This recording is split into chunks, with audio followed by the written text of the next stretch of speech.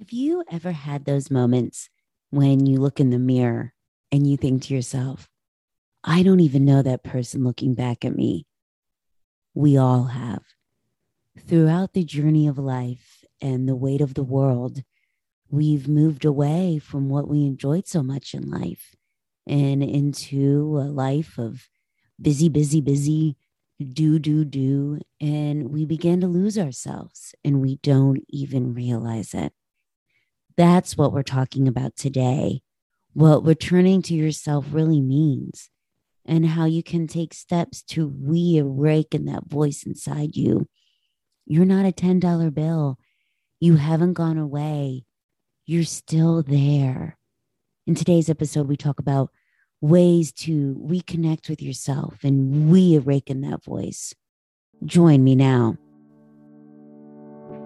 Welcome to our community, friends. I am thrilled that you have found your way here. If you're feeling frustrated, unfulfilled, as if you're just going through the motions of life, you have made your way to the right place. My name is Megan Miller, someone who at one point was sleepwalking my way through life, and through life testing, wants to help people speak their truth and set meaningful intention to everyday life. Together, we will share small, practical steps that'll help you maximize how you show up in the world to create a life that you're passionate about. Welcome to Putting Attention to Intention.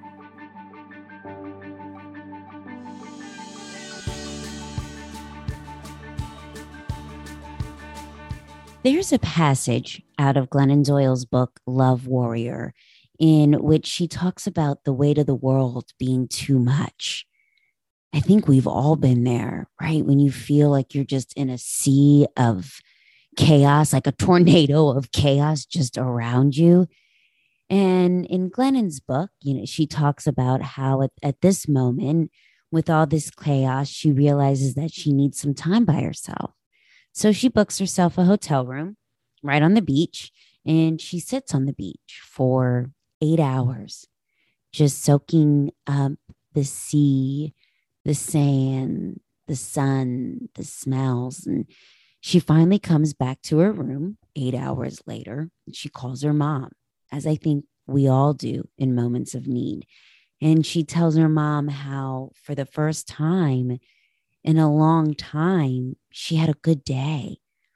And her mom tells her that as a little girl, she loved the sea and loved going to the beach. She would get so excited that she would kick her little feet all around. And at that moment, when she hears that story from her mom, Glennon starts to cry as she realizes that this is the first step in reconnecting with herself.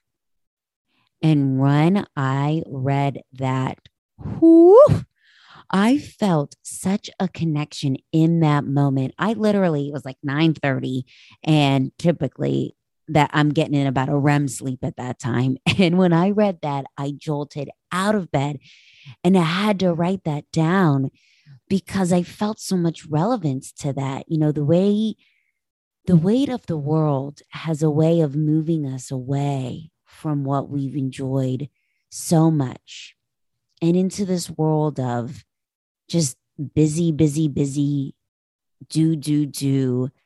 And we begin to lose ourselves. And here's the thing, guys, we don't even realize it half the time until that tornado of chaos comes running on through. Pre-COVID days, I like to say my life was trains, planes, and automobiles, which is also one of my favorite John Candy movies. And in that moment when I was just hustling 24/7 and in constant motion, I thought I was having a blast. Anybody that would ask me about work, I'd be like, I love it. It's great. It's amazing. I'm traveling. I'm connecting with people. I'm being the air quote brand of the company. But here's what I didn't realize: how much of myself I was leaving behind. I was an avid listener of books and would listen to Audible books in the morning and on the road. I would listen to it on the road as well. But not until COVID hit did I bring back the practice of physically touching books. having them in front of me, feeling the words with my hands. And I began to read books before I went to bed. And as I started this practice, and this is going to sound hokey, guys, but it's true. It was like my younger self was giving me a warm hug. It was for the first time in a really long time that I felt a connection to myself, almost like I came home. And as I dug deeper into that thought and those feelings, you know me, I like to dig deep. I think something and then I just start thinking, well, why do I think that way? And and as I started to peel back the onion on why I was thinking this, I had like a duh moment because as a young girl, you couldn't keep a book out of my hands. I would read aloud to people. I would always have a book in my hands. And I remember very, very vividly, my brother was getting his hair cut. We were young, and I brought my book with me, and I was sitting on the sofa while he was getting his hair cut. And I was just reading, reading, reading, having the time of my life. And it really was a huge part of my life. And over time, with adult needs and requests from the world, I left that part of myself behind. And here I was at 37, returning to myself. And it felt so damn good. And that, my friends, is what I want to talk to you about today is how can you start to return to yourself? What have you let life take from you? Who were you before the world got its hands on you? And how can you return to that person?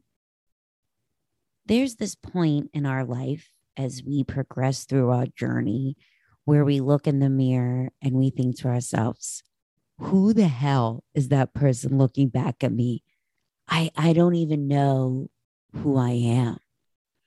And we can spend so much time trying to air quote find ourselves. And I really think it's about just taking the time to return to ourselves. And so what do I mean when I say that? You'll see online or through any Insta quote, return to yourself. Well, what does that mean? And for me, I think it's about removing these stories that we were told throughout our journey on life and really taking the time to be still and reconnect with the small joys in life that brought you so much happiness as a kid. And for me, it's shown up as taking the time to read and write. In my grade school years, to say I was a lackluster student is really an understatement. My family and I can laugh now as to how I've been successful in a career because, man, I was a C student at best. And, now I can look back and I think to myself, well, I was bored. I wanted to socialize. It was difficult for me to sit in a seat and be in a desk and be quiet and listen to the teacher, ramble on about something that I really didn't give a shit about. That is until I found Mrs. Dobie's eighth grade creative writing class. I just loved that class. The freeness of it. I felt like throughout my whole school day in that class is when I could come alive. And she would just let us write and write and write. And she was really free herself. Like I remember her just kind of almost like Stevie Nicks in she was like a gypsy that would just kind of move through the room. I mean, now listen, she didn't look as cool as Stevie Nicks. I think she had a jean skirt on 96% of the time, but she was just freely moving around the room. Like she had just had such a free spirit. And now reconnecting in that part of my life of putting pen to paper, or in this case, keyboard to paper, there's been this reconnection to myself, much like reading. I can just feel myself getting this warm hug that says, welcome home. And my friends, I ask you, who was your Mrs. Dobie? How can you feel that same sort of welcome home feeling? And listen, there's many ways to do that. However, I wanted to share with you a couple of things that have worked for me in my life. One is beginning to show up for myself, and you need to show up for you. I find that my practice of journaling in the morning is really my morning ritual of reconnecting with myself, getting a pulse on how I'm feeling. Why do I feel this way? What do I want for my life? And what can I do today that's going to get me closer to that? And when I hold those promises to myself that I made to myself in that morning, it's like I'm saying to myself, I won't let you down. Taking the time to learn more about yourself. As I've talked about before, shit, did I have a rude awakening when in my late 30s, my girlfriend says to me, what do you want for your life? Yeah, she actually said, knock that shit off. What do you want for your life? And I have this revelation that I don't know. And by God, I don't even have a hobby outside of binge drinking. I had become the person everyone else wanted me to be for so long that I didn't even know who I was. And that's what really began this journey of taking the time to hear my own voice that I had silenced for so long. Taking the time to put pen to paper and write down the dreams of my life and getting curious. And guys, I tell you that too. Get curious. Put yourself in a room, light a candle, put pen to paper, and really think, what do I want for my life? There's no wrong answer here. You haven't lost you. You're not a $10 bill. It's taking the time to hear and listen to yourself speak. We have a great episode about writing down your dreams, and it's called When Was the Last Time You Wrote Down Your Dreams? I guess we're very creative here. And if you haven't taken the time to dial into that episode, please do. Please do. It'll bridge this connection to you and what you really want. 3, forgive yourself. And I'm going to say that again. Forgive yourself. We are our own worst critics, and I could be here with you for hours. Hell, probably days, talking to you about all the times I beat myself up over what, looking back was really minuscule things. God, I would make myself sick for days thinking to myself, did I say that wrong? Is that person mad at me? Did I disappoint that person? And I'm here to tell you guys, no one gives a shit as much as you do. When you're in that mind space and you're thinking negative thoughts about yourself, it keeps you trapped in this problem state where you're just beating yourself up and you're not in a good headspace. And here's the beautiful part. You can control this. When I get in these predicaments, and hell, I've been in a lot, I find that I like to talk to myself as I would my best friend. If my best friend came to me with this, what advice would I give her? And if I can do that for her, why the hell wouldn't I show up for me? Find a hobby that you love. Everyone has something that they love. You hear me? Everyone. And if you're over there, wherever you are right now, thinking, Meg, I don't, well, then, my friend, that's a telltale sign that you're in need of connecting with yourself. Get curious. Try many things. You'll figure out what you love. And when you do, make an effort to infuse it into your life. Doing what you love can and will make you so much happier. And that, my friend, is the task this week.